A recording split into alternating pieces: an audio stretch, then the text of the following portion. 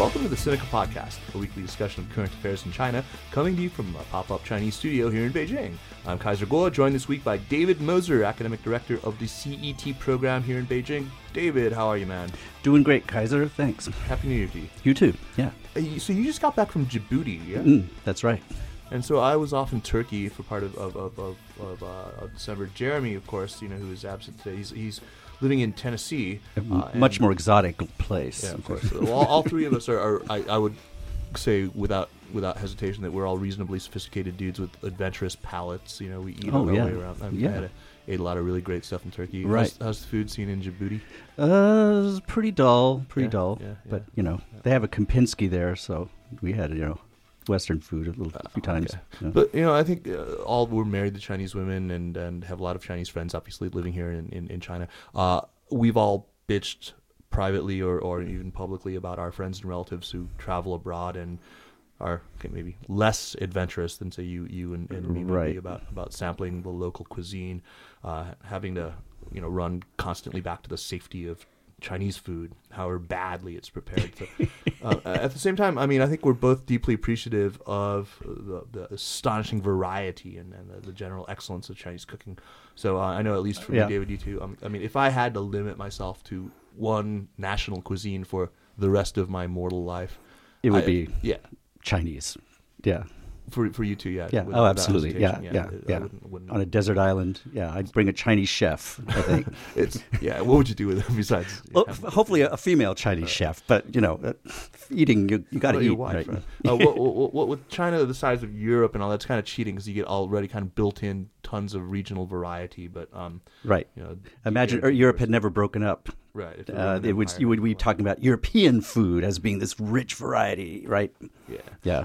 But I guess we could, both being Americans, I grew up, I was at my mom's house the other day, and I was just, she's getting ready to sell the house, and I'm looking through all these old books, and there was like this 1970, maybe early 1970s to late 60s Betty Crocker cookbook, and I was flipping through it, and it was just a hoot. It was just, it was like every other dish was made with like French onion soup mix and a can of cream of mushroom soup or something like that. Or all kinds of gelatin with kind of marshmallows, aspics and things thrown in. Yeah. It's just. I think.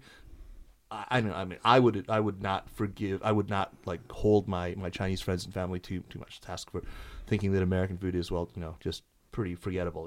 It's just burgers and pizza and fried chicken and so.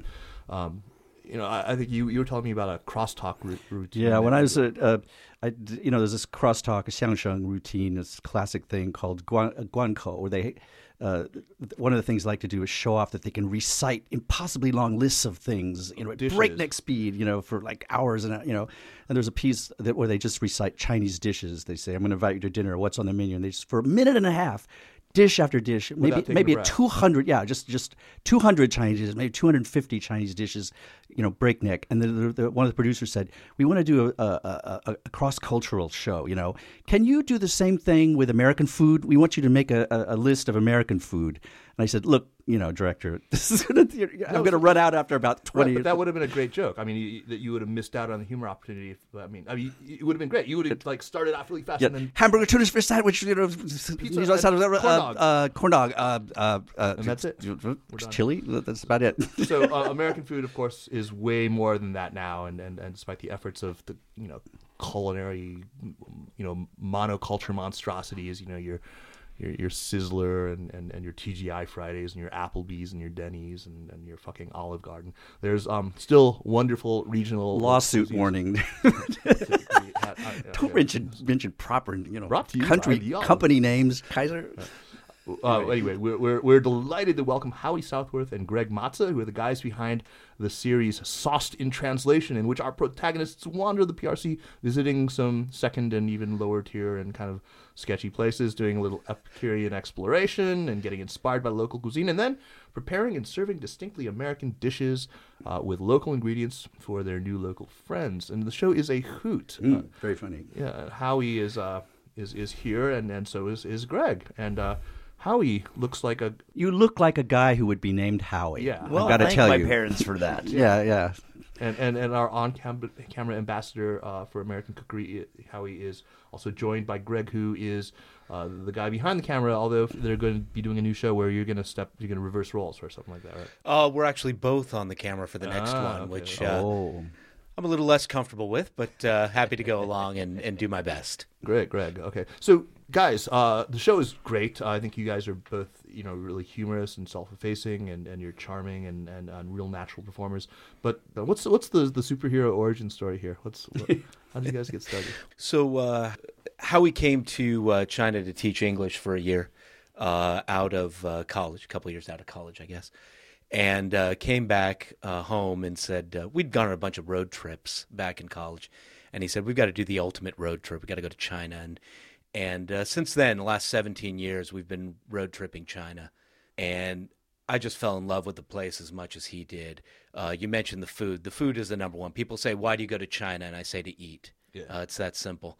And the origin story of the show is we would come home and we'd tell our friends about how great it was and how awesome it was, and they would just sort of look at us and look at a couple photographs and say, yeah, I hope you guys have a good time. So the show is really intended to bring our love for the country and the culture and the food, expose that to our friends and family, and then to expand that to the greater English-speaking community. Right. So we would come home from these trips with and we both cook a lot, right? So we'd come home from these trips. You're actually trained, right? I went to culinary school. I've been trained as a chef, but the hours would have killed me, and I have a small family now, and I'd like to be around for them. So, yes, I never became a chef. But we cook a ton. We're also new cookbook authors, but that'll be brought up later, I'm sure, at some point. But we have a recommendations section. You can recommend ourselves. And so we'd come home with all these wonderful recipes, and we would try to replicate the experiences that we had. And at some point, we realized that we were cooking all these beautiful banquets for tens of friends. And they were like, wow, this is Chinese food. You're kidding me. This is, no, really? And we'd say, yeah, no, there's more. And we would go to another trip, come back home and do more. And at some point realize that all we've given China, and frankly the rest of the world, are three things, right? Burgers, fried chicken, and pizza. And so when you ask the average person on the street in, you name the country, but mostly our concern is China, they say, oh, yeah, McDonald's. That's American, right? KFC. And again, we're mentioning brand names, and maybe I should go back to the generic burgers and fries, French fries. So we would go on these trips, come home, and consume, and we weren't giving back. And so to help trying to expand at the street level a little culinary diplomacy, we turned the camera on. And so we thought this would be a great show for a mass audience, and at the time we were not thinking about web, we were thinking about TV, but our style lends itself to the web a lot more. Okay, so but you guys actually, you have day jobs, both of you. You said you're in academia, right? I work at the George Washington University. I'm basically an internal consultant to the faculty, teaching them about online education. Oh, great. And Greg, you're in technology, right? You work in Silicon Valley. I do. I work at a startup in Silicon Valley. Okay. And so how do you guys coordinate this? You manage the magic of technology. Yeah. With phone calls, Skype, just chatting through things and doing it in our personal time. Yeah, imagine that. I mean, What did you come with the idea of? I love the premise of the show, which is it's really mostly, to me anyway, it seems like it's an excuse to show a lot of amazing, surrealistically beautiful and complex Chinese food and the cuisine, and then the introducing the American food is a nice, it's a hack, it's a thing, it's a MacGuffin. It's a MacGuffin, which is cool. And then, of course, you have to find the ingredients in the local place, which is nice. Sometimes you can't find cheese, and so you have to make it yourself. And actually, where did you come up? It's a great idea. It's a great idea. Where did you come up with this idea? Because if you're just introducing the cuisine to foreign guys, it would be strange and bizarre, and it would be like any other show and kind of pretentious. How'd you come up with this idea? I mean, because the thing that it actually has its own built-in dramatic tension. Yeah, right. Because you actually have to. I mean, it's like, are they going to successfully, find inspiration from local? Are they going to be able to round up the local ingredients? What will they come up with, and are they going to execute? And then finally, it's the big reveal at the end. It's like, are the Chinese going to like this bizarre jambalaya or whatever? Yeah. There's often a challenge at every stage, right? So there's a challenge for inspiration, a challenge for shopping, and a challenge for the actual serving of the dish. But the inspirations we kind of front load that with going somewhere we've never been, or experiencing a style of cuisine in China that we have less experience with. Right. And so where we have a plethora of experience with a lot of Chinese foods, we tend to try to find what we don't know yet. But there's inspiration everywhere. Look, we just came back from Pingyao, and Pingyao would be a phenomenal place. Have you ever had Pingyao beef? I've not. I mean, I assume it's just this like kind of luro, right? I mean, just jiang. Pastrami. Ah, It's yeah. You're pastrami. right. Yeah. And we didn't know that. You're thinking about doing a Pingyao Reuben, Would be phenomenal. Amazing. Phenomenal. We, local rye bread. we on the there was a street food, and I had no idea what it was, right? And so of course I bit into it. It was a pastrami sandwich inside of a tofu skin. It was fantastic. I mean, this country is just so rich in its as you mentioned earlier, in its local cuisines, that we really experience these challenges. These aren't fabricated, right? We don't really plan a whole lot ahead because we're not great actors. It is really a lot of fun challenging ourselves, going around and tasting the local cuisines. Yeah. Mm-hmm. Right. Some of it's born of the trips that we took before we started shooting this stuff. For example, we were in Qingdao, and this thing that was wrapped in this big, what looked like a flour tortilla, ended up to be essentially a burrito. There were soybeans, there was rice, there was some permutation of salsa, and wow, we bit into it. My goodness, this is just like a Mission-style burrito. And so we occasionally, and actually quite frequently, run into situations like that. And that is the spirit in which we enter doing the show as well. You do this. The title is Sauced in Translation, which, lost in translation. But when I first saw that, I thought, oh, great. They're going to go around the country finding different kinds hammered. of booze, getting smashed, But We do that too. We just don't film it. Well, that's what I'm asking. I mean, the alcohol aspect is such an important part of the cuisine here. Are you And excluding the that for show. some reason? And by the way, the Sinica podcast is fueled by this stuff. And I'm grabbing it. Here we are just imbibing. So before you get too drunk, tell me why you left alcohol out of the show. It's not an intentional exclusion of alcohol. I think that it's more if it makes sense, if it's appropriate. There are examples of Chinese liquors that are a lot like American liquors in the case of Shaoxing wine or any yellow wine or the Huangjiu. A lot of them on the drier side remind me of sherry. Yeah. Right? We were Yeah, just in yeah. Pingyao. Yeah, and actually, we had this. we used sherry to cook with when we were in the States when we Didn't have the if you didn't have Huangjiu, right? Huangjiu. That's what I use in my own house when I don't have time to go to the Chinese market. Yeah. I use dry sherry.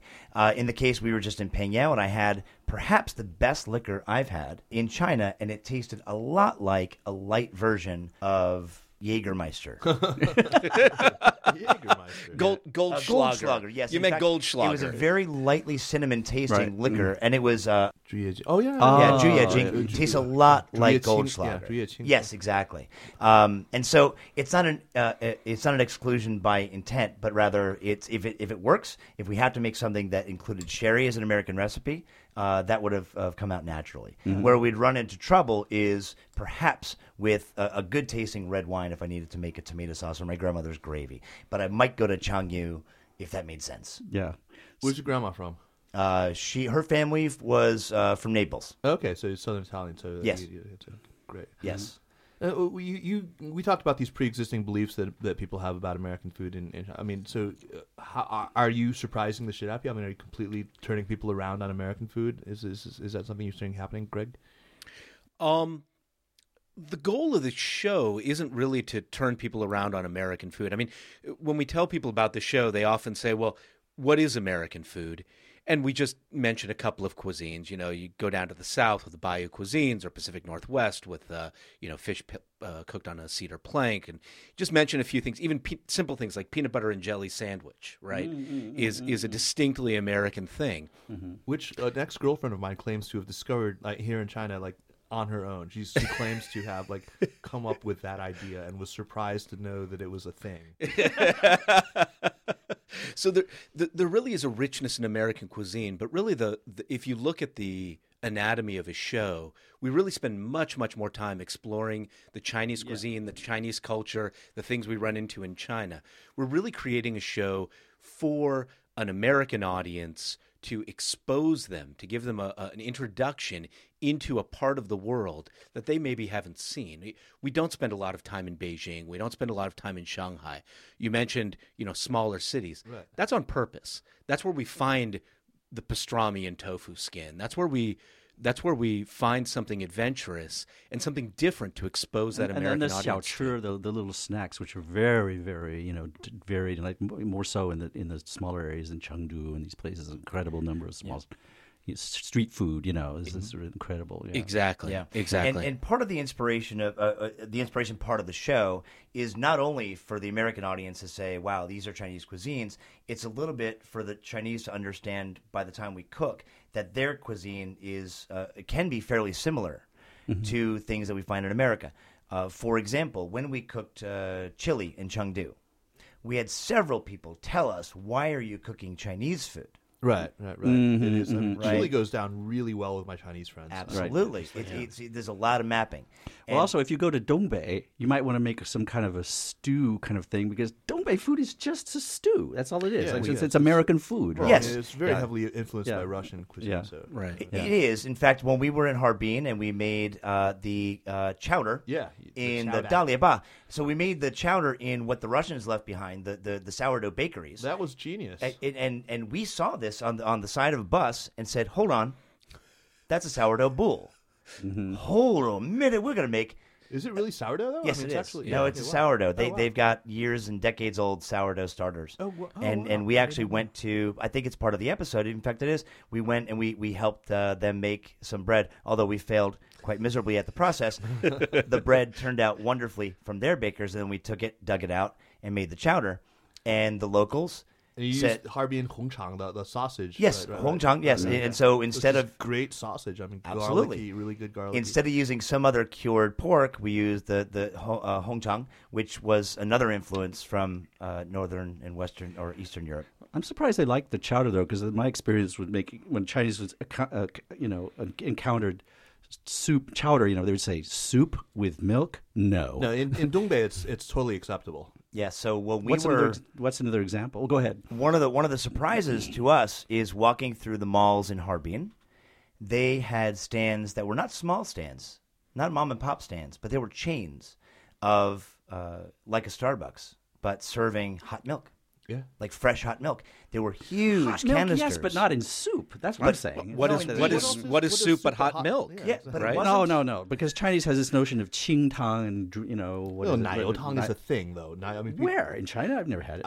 I know that. Like, I mean, when I started making that for my wife, she said, "No, I know how to make this. I've done this." I mean, It was surprisingly to us not a large leap for the locals to watch us buy the cream and the milk, but to then take it with them to a hot pot restaurant, and in the hot pot, instead of just having hot pot and swimming the lamb, but to actually cook in that hot pot this that we added milk to, and they were enthralled, and it was great. Yeah. I would say in that episode, for example, the thing that was most foreign to them was the idea of the bread and the soup being together. Right. Which to an American, I mean, part of this is about like cross-cultural diplomacy, is how we mentioned earlier. So this idea of like bread and soup going together, did he crumble any crackers? I mean, it's in our blood, right? Yeah, right. But for them, this idea of having the soup in the bread, it was crazy. They were, Of course, there's been this weird iteration of that I've started to see in restaurants all over China. I saw it in Xi'an, and then it started off at Green Tea here. The green tea restaurant has a cube of bread with they've hollowed out. And with ice cream in it. That would be delicious. Vanilla ice cream and fresh baked bread. It's really good. It's very Really popular. would be delicious. Right, Yeah. right. At the end of this, the chowder episode, we all consumed in bowls, spooning into little bowls the chowder, and they ate the soup. And then we taught them how to take the soaked bread and dip it in whatever was left, or just take the bread and rip it and eat it. Yeah. And they were surprised. One woman that we were eating with took the entire bowl that we had left over and carefully wrapped it in plastic and brought it home to her mother, who loves the bread and loves fish, and was going to be so surprised that she was eating an American dish made here in Harbin. Yeah. And by then, yes, absolutely. By the right. time she got home, that was awesome. The most, the one that I enjoyed the most was watching you guys in Chile and in Yunnan, which is a city I've never, not just never been to, but never even really heard of. But obviously, McDonald's had heard of it, so you guys managed, that was interesting. So that was a real twist. So set this up for me. You guys decided, you saw this delicious ham. So Yunnan is full of great. Well, ham. yeah. So we had this idea to go down to Yunnan. We traveled not with the show, but just ourselves down to Yunnan before, and just love the place. And we decided to find where's Yunnan ham, where's the heart place of it, and it was this Chilean. And so we show up there. We'd never been there. We knew what the ham tasted like because we tasted it elsewhere. Yeah, it's quite good. Yeah. And, Howie loves Southern food. And so this idea of just tasting that ham, it just came natural to him.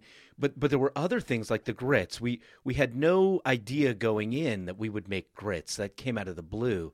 But the local chefs were playing around with corn dishes. Yeah. This guy even made a corn cob made of mashed potatoes covered in pine nuts. Right. So it had no corn in it, but it was one of his specialty dishes. It looked like an ear of corn.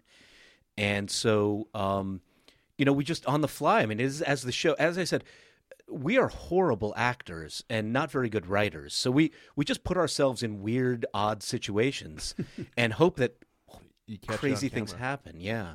Well, that turned out great. I mean, you got the red eye gravy, and you had to hunt around for coffee, and all they had was Coffee is Yeah. hard to find in Well, I'll Yunnan tell you, province. so there's Which is weird, there's they a grow it funny there. twist at the end of the story, which is this. So we, at the beginning, very briefly, we started to try to find coffee because all of a sudden we wanted to make red eye gravy, and which is ham drippings and coffee usually served with country ham. Tried to find coffee. He found dry Nescafe packets. No, not going to do. We had to find brewed coffee. We did see in previous days a coffee shop, Yeah, but I saw and it we was- went it up was to the closed. door at 10 a.m. because we had to cook at 1 in this kitchen that was really humbly offered to us, and it was closed. It opened at 4 p.m. Where in the world can you find a coffee shop that opens at 4 p.m.? China. That's the answer. When we were flying home from Kunming, there's entire walls of Yunnan coffee. Yes, Very famous, apparently, but unbeknownst but to us. not in Chilean though. Not in Chilean. Not in Chilean. It was, and that wasn't staged. I mean, let the record show we really walked up to that door expecting, we'll buy coffee. That's the easy part, right? And that became the heart of the episode, just in reality. But I mean, if I know my way around, Chinese third-tier city grocery stores, and butter would have been the difficult ingredient. Where did you guys get that? Did you have to go to a hotel and raid the little? No, the kitchen had ghee. Really? This Like was in. real This was in. clarified butter. This was in exactly. So we were in, east of Kunming, but it's a third-tier city. In a third-tier city, as you well know, there are several million people in a third-tier city in China. So a Chinese city that no one's ever heard of outside of China has more people than the third largest city in America. A third-tier city in China is Chicago. There you go. Yeah. So yeah, the chef being that close to that southwest in China had ghee. We didn't expect it. We asked for butter. He's like, I don't have butter, but here you go. We're like, That's ghee. that's ghee. Yeah. That'll work. That's nuts. That's going to be delicious in grits. Yeah. So as I keep harping on this. We thought maybe butter would be hard to find, but it turned out that wasn't it. It was the easy thing. As it frequently happens in China, right? Like the thing that you think is going to be hard is easy, and vice versa. Yeah, right. I noticed that at the end of every episode, they all like it. They all get thumbs up, and they say it's delicious, and everything, Surely did you have any failures, or can you imagine what a failure would be? There's some things that just surely don't Or work. people are just too polite to say. Yeah. All right, so we've been around China enough to know that nuanced line between I'm being very hospitable and I really didn't like it. We had one gentleman, very good example in Chengdu, and I'm not sure whether this was in the outtakes or in the real show. I have to watch again. Which, by the way, the outtakes are the funniest part Why, of the thank you. show. I think personally in Chengdu, we talked about Snooki a little bit too much, but that's my opinion. You are from New Jersey. I am from New Jersey, and I understand where Snooki came from. But there was one gentleman who said, I like it. I don't like it. I like it, but I really don't like it. And so he walked that line, but I think that we understood that it probably wasn't to his taste. That's but surprising. It's the chili, though, right? I mean, it was. And we made it fairly spicy. Okay. And it may have been just he did not like that much spice. I don't know. What the fuck's he doing living in Chengdu? Exactly. Move out, let me move in. I know from Chengdu food. I mean, I've been there. I've gone there before, and idly boasted about my ability to tolerate a little bit of the heat. And I ended up walking away from a meal having eaten like a fucking mantou. It was like weapons grade. I mean, it was like there to put me in my place. It was like millions of Scoville units. It was scary. Yeah. I love the scene when you hold the Chinese cutting knife, the cleaver, It's a sense of power when you wield this cleaver, But that's there's a couple interesting things about using these Chinese tools and the equipment and everything to make Western dishes.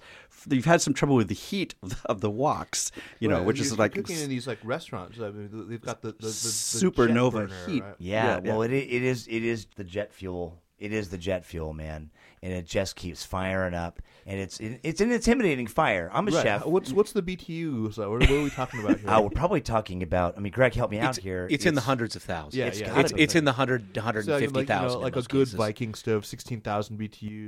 Right. And no matter how many times I experience that stove, it always surprises me how scared I am. So we don't normally make food that way. We put macaroni and cheese will vaporize if you do that. Yeah. There's an example of how that flame helped us out in the jambalaya episode in Suzhou, because the pilot light is what we ended up leaving on to simmer. Pilot light was plenty. Jambalaya. I just rotated the wok every 5 minutes for it to cook properly. There's this simmering, but what do they do when they need to do like a simmered dish? I mean, surely there's some cooking surface they use that. They actually do have either a very low burner that's a Western style burner off to the side for simmers, or they have a long cook and they have a slow cooker somewhere. It depends on the restaurant, because down in Yunnan, I don't think they make long simmered dishes, because that stove we did the grits on was a Western style stove. It wasn't the pits of hell kind of cauldron. Anybody who's been in a Chinese kitchen knows what I'm talking about. That loud, hot, endless pit. Yeah. Right. It did end up starting a problem there, because it did burn the bottom layer of grits. Yeah. And that was the flat Western stove, right? But when we got up into Dongbei, there where they do the long simmering dishes, they have different stoves, different settings, and so those kinds of things have less of a problem. Now, again, because we're more focused on an American audience, we focus a little bit less on those kinds of deep subtleties between the regions, more on the food things. Yeah, there's this don't try this at home aspect of Chinese cuisine. When I used to watch cooking shows, like Julia Child, you take the beef out of it. If you watch it and write it down. Oh yeah, Dan Aykroyd, the best. Good. Good reference. But if you watch those shows and write it down, you could then go to your kitchen and just do that. But I watch these Chinese cooking shows, and first of all, I couldn't cut up the potatoes like they do, the teeny tiny strings, and you couldn't do the heat, the wok and everything. That's like a difference between Chinese and cuisine. I mean, Chinese cuisine, the cooks who do that, this is not for kids. This is not for you amateurs. This is really pro. But stuff, you know your way around. I mean, you're good with a knife. I see you've got chops, as they say. Right? Thanks. Although I got to tell you, when I'm doing tudo se, right, I'm doing the very, very thin potatoes, I use my French mandolin. So see, there you go. See, and it produces perfect tudo se. No, I think you were pretty good, but when I saw you chopping there, I mean, it didn't look like, you can tell, it doesn't look like a Chinese. You know what's fun? Doing the ground meat with two cleavers. That's a blast. That is a blast. But to some extent, that exposes that even Howie, who has the knife training of a Western chef, to me that really shows an appreciation for what these 16-year-old boys in the backs of these family kitchens are able to put together with It's pretty astonishing. 2 cleavers, a tree stump, and a ladle. And 7 little containers of mystery sauce. It's amazing. And they put together this amazing food that Amazing. I can never replicate. You'll notice we don't try to make the Chinese dishes. Yeah. We appreciate the Chinese dishes because that is some tough stuff. I don't know how they do it. Yeah, it's a mystery. If someone wants to show us, if somebody out there in the Sinica world wants to volunteer to show Howie and I how to make a It's genetic. yeah, It's genetic. I don't know, Absolutely. make a perfect yushang sauce. Huh? There's no getting around the genetic origins. Whenever we've been lucky enough to be in a Chinese a restaurant kitchen, I've always had the chef standing over one of my shoulders, just being careful that I'm not messing myself up. Although I do have a problem with the height of a Chinese hood above the stove because I bump into it and it's quite painful. Yeah. So what's been the biggest hit the universal acclaim that you've had from one of your dishes that you've put together? Wow. Okay, so chili in Chengdu was dead on, solid good. Yeah. Everyone loved it. In fact, there was several people who asked us, perhaps on camera, are we going to do this next week? Can you write down the recipe? I've got to bring this home. There was probably a 14-year-old boy who came to us after school and said, I don't really want to try this. I have to go home and have dinner. He left in 20 minutes and he came back and he said, what my mother made was worse than this. Please give me some of your food.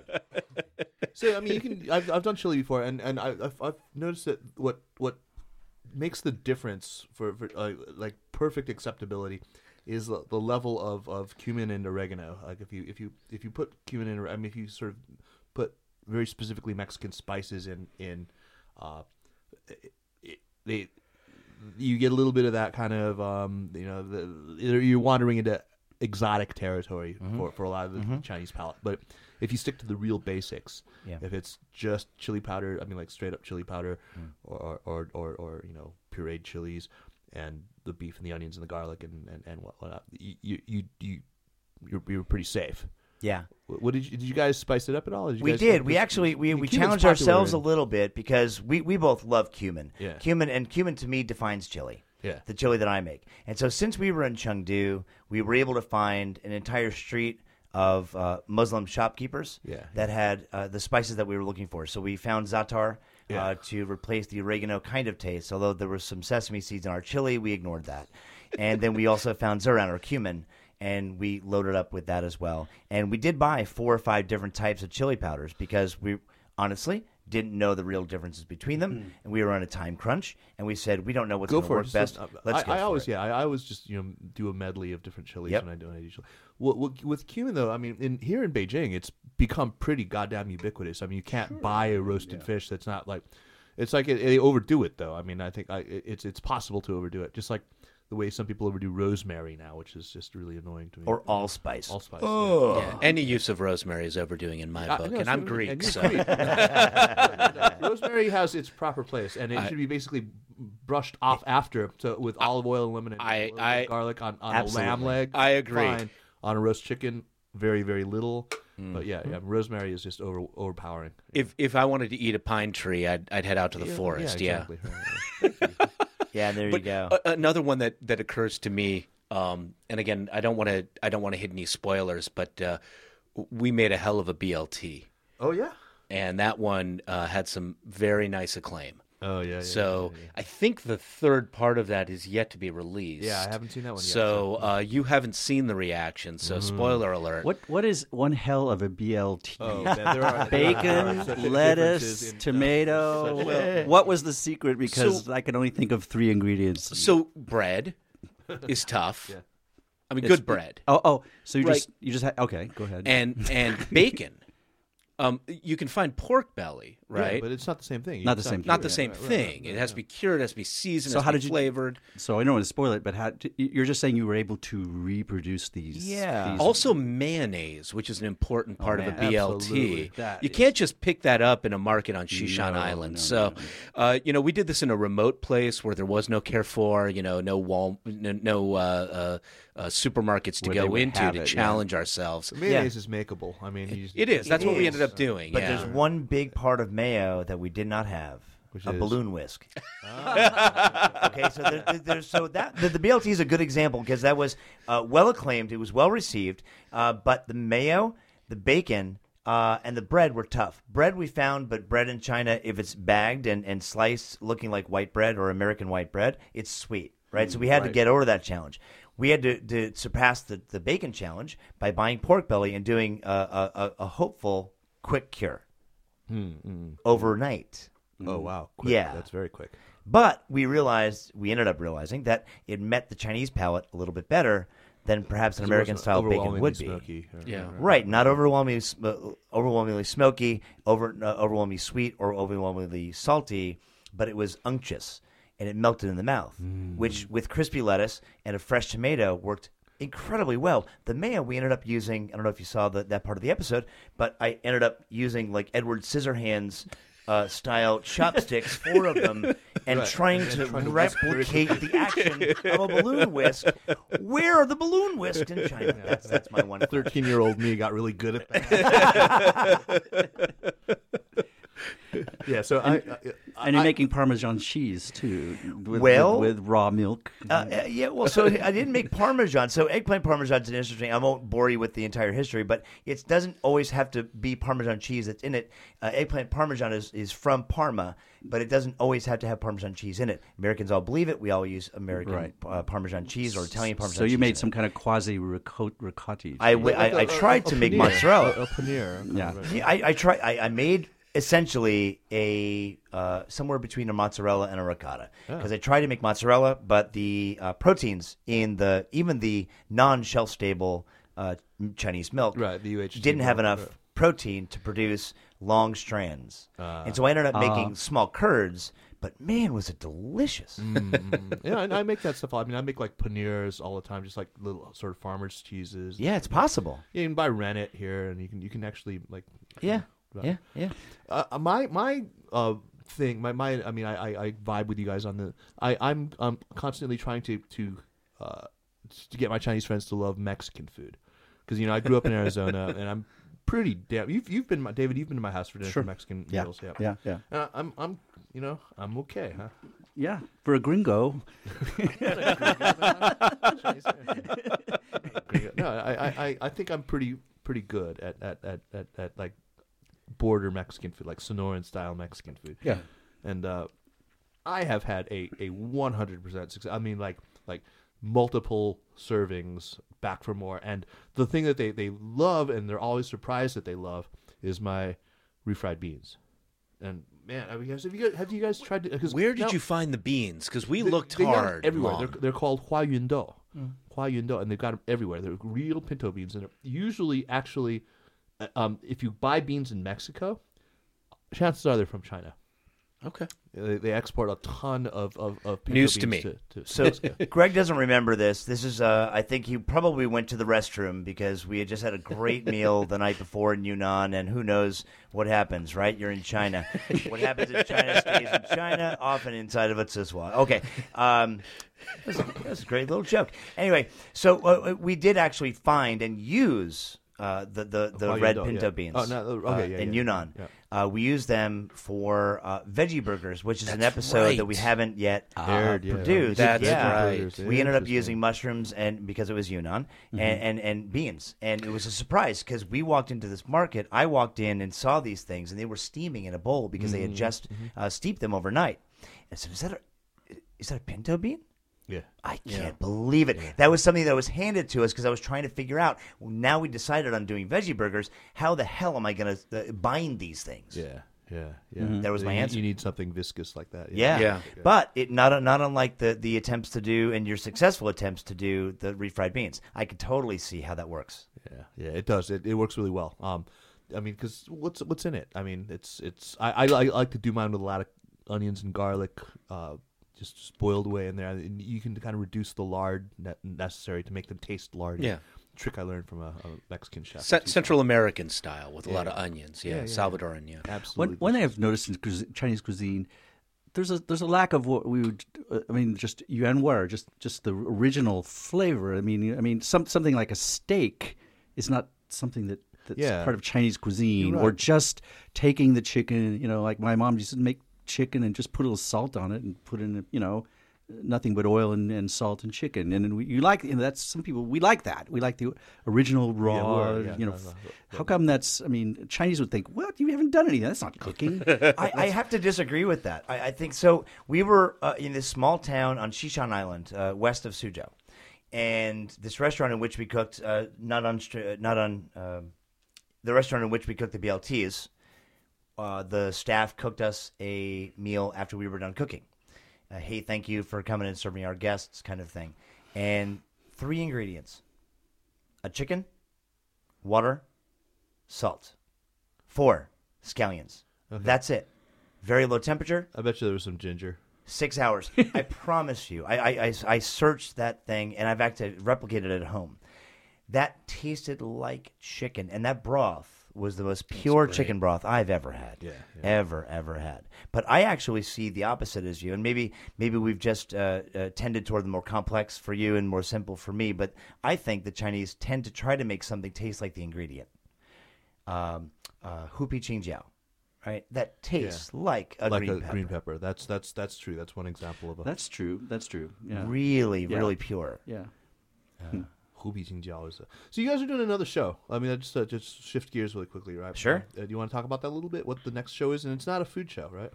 Yeah, so we're working with the Asia Society to create a show called Chinese in Plain English.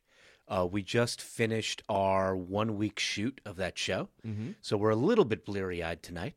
And the purpose of this show is, again, going back to the origin story. Whenever Howie and I come home and tell people, hey, we traveled throughout China, they always look astonished, like we went to Mars. Like, how could you possibly travel in China? And the answer is, how can you travel in France if you don't speak French? Or how can you travel in Italy if you don't speak Italian?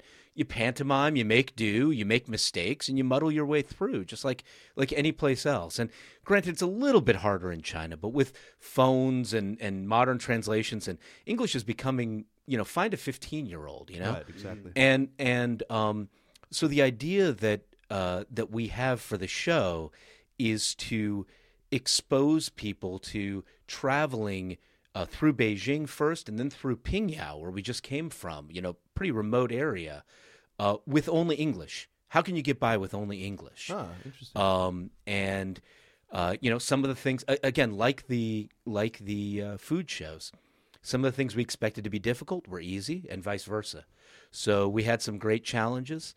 Again, focused on an audience, probably unlike the listeners to this show, an audience that isn't so familiar with China, but might still be entertaining for the watcher of this show to see the silliness we get involved in. How's that going to be distributed? It's Asia Society's going to, because they reach people all the time who aren't interested in China, right? Yeah, they've got a segment of the Asia Society called the China Learning Initiatives, Right. And they recently wanted to start a series of videos. They've got a series of videos called The Great Lull of China, which is a comedian here in Beijing. Yeah, Jesse Appel. Absolutely. He's my student. There you He's go. done our podcast before. Yeah, he too. has. Oh, There you yeah. go. And so his video is number 1 in that list, and Chinese in Plain English will be number 2 right after the Spring Festival this year. Oh, Awesome, wow. Great, awesome. great. Although, you ask if it's food related at all, and we do have one episode in which we try to eat the entire country of China in one day. Wow. Yeah. Let me tell you, That it's hurt. not easy. I gotta ask you, what do you guys? If you have a favorite food province in China, what would it be? I mean, is there one place? I mean, we started off, David and I, talking about like if we had to limit ourselves to one national cuisine. If you had one Chinese provincial cuisine, you'd have to go to for the rest of your life. Sichuan. Yeah, that's the easy answer. Okay, so let's rule Sichuan It's out. these. Everyone says That's Sichuan. fair. That's everyone, fair. No, that's so fair. seriously, everyone I've ever asked this Will always question say to that. will always Yeah. say Sichuan. Yeah. I'm gonna go Dongbei. Wow, interesting. I'm gonna go Dongbei. You got- Well, that's where I had my first wooing with Chinese food, and fell in love with it. And that's to this day. I still cook it at home. Dongbei is cookable by if like you can cook Dongbei Cai in a drunken stupor because it's just elegant.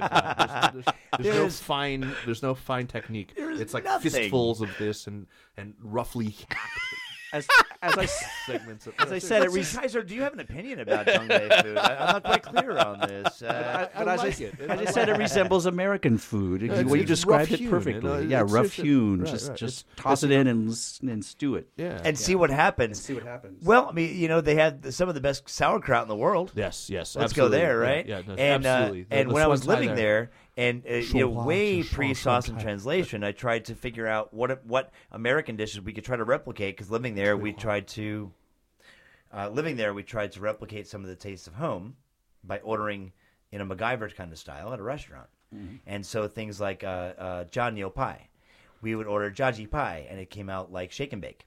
Yeah, Jaji pie. Yeah, Delicious. So, yeah, right.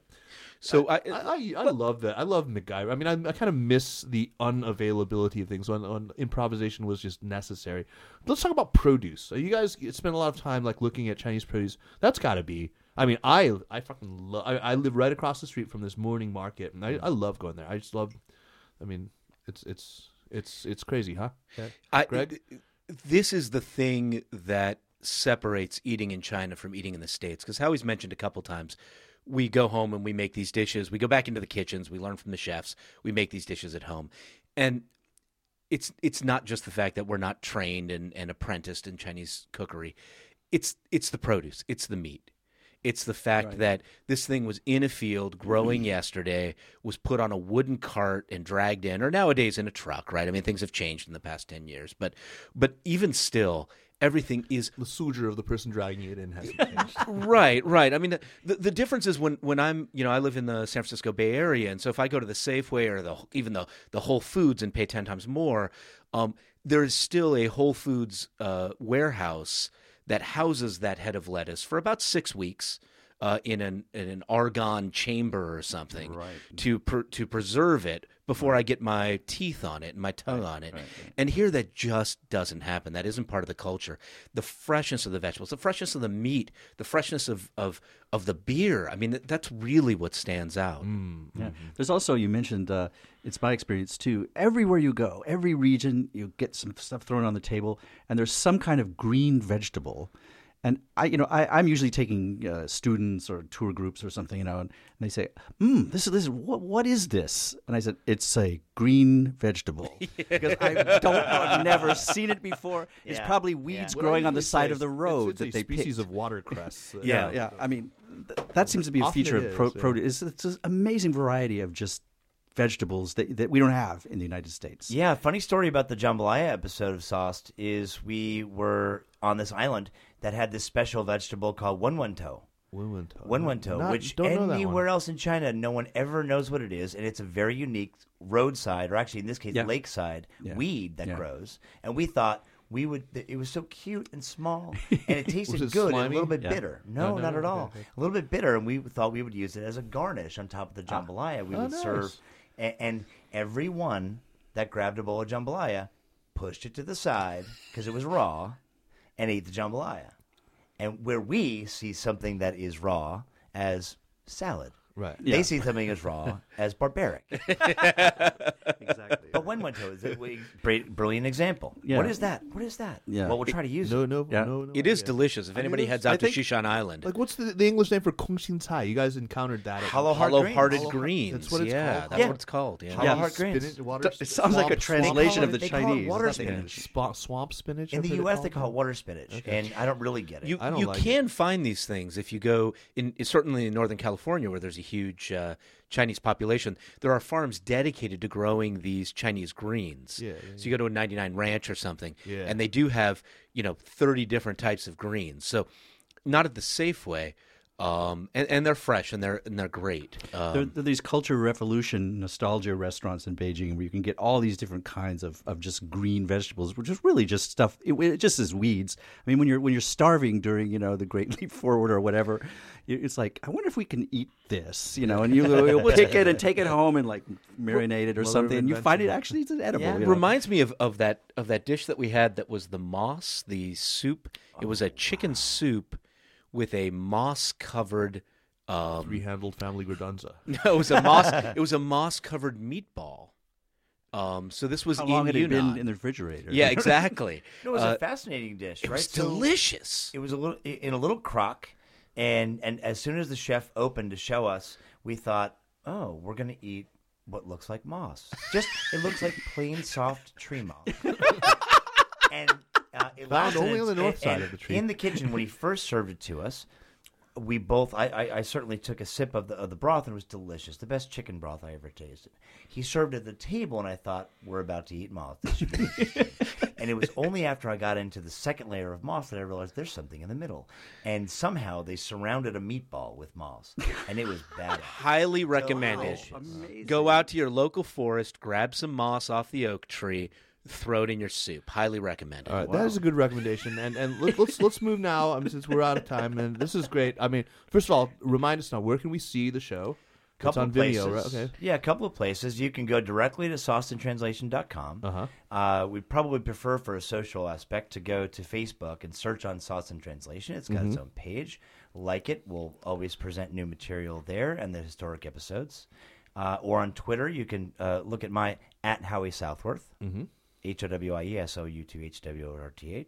Well, That was really not clear. Very HOWIESOUTHWORTH. Howie Southworth. And I'll always pitch things there as well. Cool. Yeah, the idea with that is we still have a few more episodes that we have shot and yet to release.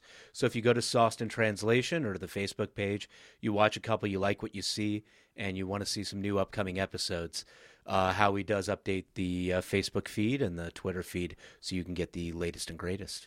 Awesome. Great. David, start us off with recommendations. It's a new video by Sharon Lovell called "Drinking the Northwest Wind," which I think is from eating but drinking like He Xibei Feng, because it's about the south to north water redistribution project, which is a amazingly undercovered story. I mean, you can see new information about it everywhere, but I find it strangely invisible in the news. It's an incredible infrastructure. Nanshui Beidiao. It's a amazing infrastructure project. With this particular video, it captures the plight of those downstream in the south where the water is being taken from and how their lives have been disrupted and how they've been moved, displaced. And another undercovered story. The biased Western media, which always looks at the negative side of the story. Right, exactly. Sounds like, as a native Californian, sounds like a bit like our water plan. Yes. Great book, Cadillac Desert, that talks about that a whole lot. Yeah, right, exactly. By the way, it's a very good, it's a very well edited film, a very effective film, and before we getting back to you guys, I mean, these episodes I think are edited extremely well. Yeah, Howie, you're doing the editing, right? I'm doing all the editing. I mean, the editing is superb. Why, thank you. It's crisp. It's light. All the scenes, just jump out. They're it's beautifully edited. You should see all the outtakes. Well, the outtakes, as I said, are the funniest part. I could watch. You should just put a completely a Vimeo site of only outtakes. There's an entire hilarious. series of Sauce and Translation After Dark that you'll probably never see. Okay, right. And that is my recommendation. Thank you, David. Howie, why don't you start us? I think go next. Absolutely. This is an oldie but a goodie from a couple of weeks ago, and we've been in China for a couple of weeks, but there's an article in Vogue on Baizhou. Yes, I've heard of it. Really? Yeah. Right? Have you heard about this No, I've not article heard in about Vogue it. on No. Baizhou? Baizhou Who's it has by? gotten to Vogue. Oh, that's right. But Baijiu is now becoming popular It in is. the United So, States. Yes, It's called Baizhou, the world's most consumed liquor you've probably never heard of, by Jennifer Conrad. It was from December 17th, and I read it in a series of other articles. Because you're a Vogue subscriber, right? No, but it popped into my alert, my Google alert, my Baidu alert. Sorry, did I say Google? It popped into my alert stream for Baizhou.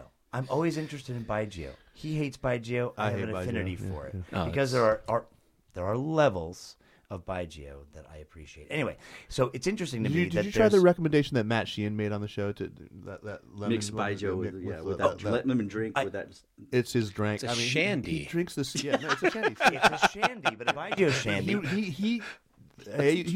He was over at my house last night, and I was trying to. We were drinking like good single malt scotches. He has no appreciation for this because he drinks Baijiu shandies that cost like 7 yuan or something. There are chefs that I'm sorry, there are mixologists that are getting creative.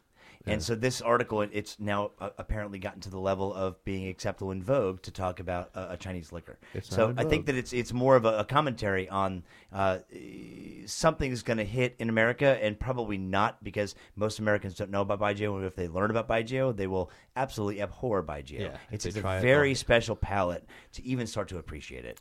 And so the fact that I recommend this means read it and be surprised by the fact that it's even in People Vogue. who like Baijiu generally have a palate that's already been destroyed by Baijiu.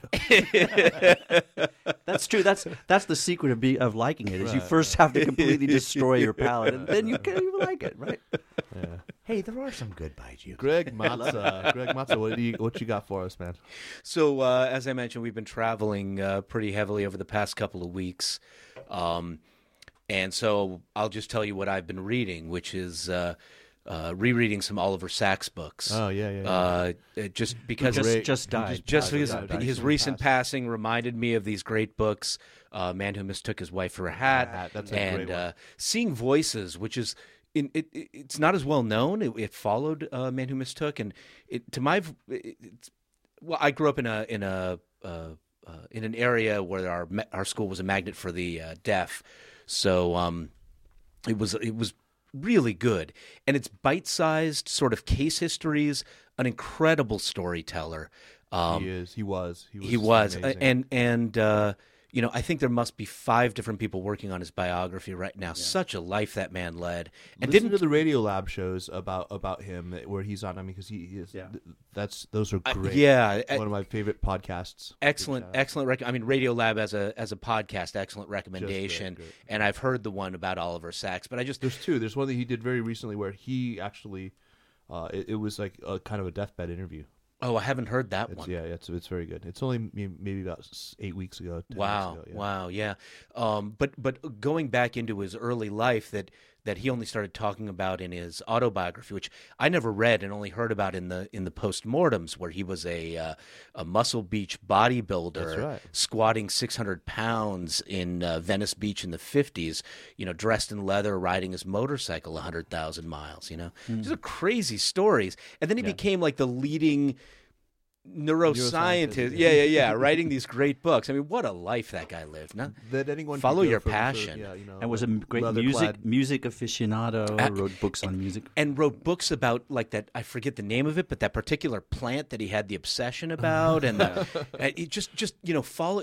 The story of Oliver Sacks is really the story of follow your passion, Yeah. I mean, he was a one of a kind individual. Amazing Renaissance Great, man. great recommendation. Thank you. I'm going to follow it up with something just incredibly stupid. Stupider than Baijiu? I'm gonna. We can't let the podcast end with that. I thought I was going to win stupid with Baijiu. Come on, like Kaiser. many years ago, before I became like a complete, Apple guy. I mean, I used to play the occasional PC game, and there was one that was I sank a lot of time into. It was called. It's the Total War series, Rome. Yes. So Medieval Right, 2 right. Total War was one that I loved. It just came out for Mac, like right before Christmas, and I downloaded it, and then pissed away like unbelievable amounts of time just in the last few weeks on this game. So you want listeners to do the same thing. I want you to do the same thing, but because once you're like good enough, you don't have to focus entirely. You can just like run the whole Sinica back catalog and listen to that as. It's so funny. So I played the English and the French. Then I recently was playing the Holy Roman Empire, and I got a huge kick out of the fact that when you click on your little guy, he says, "Mein Kaiser, Kaiser, yes Kaiser, yes Kaiser." They're saying my name.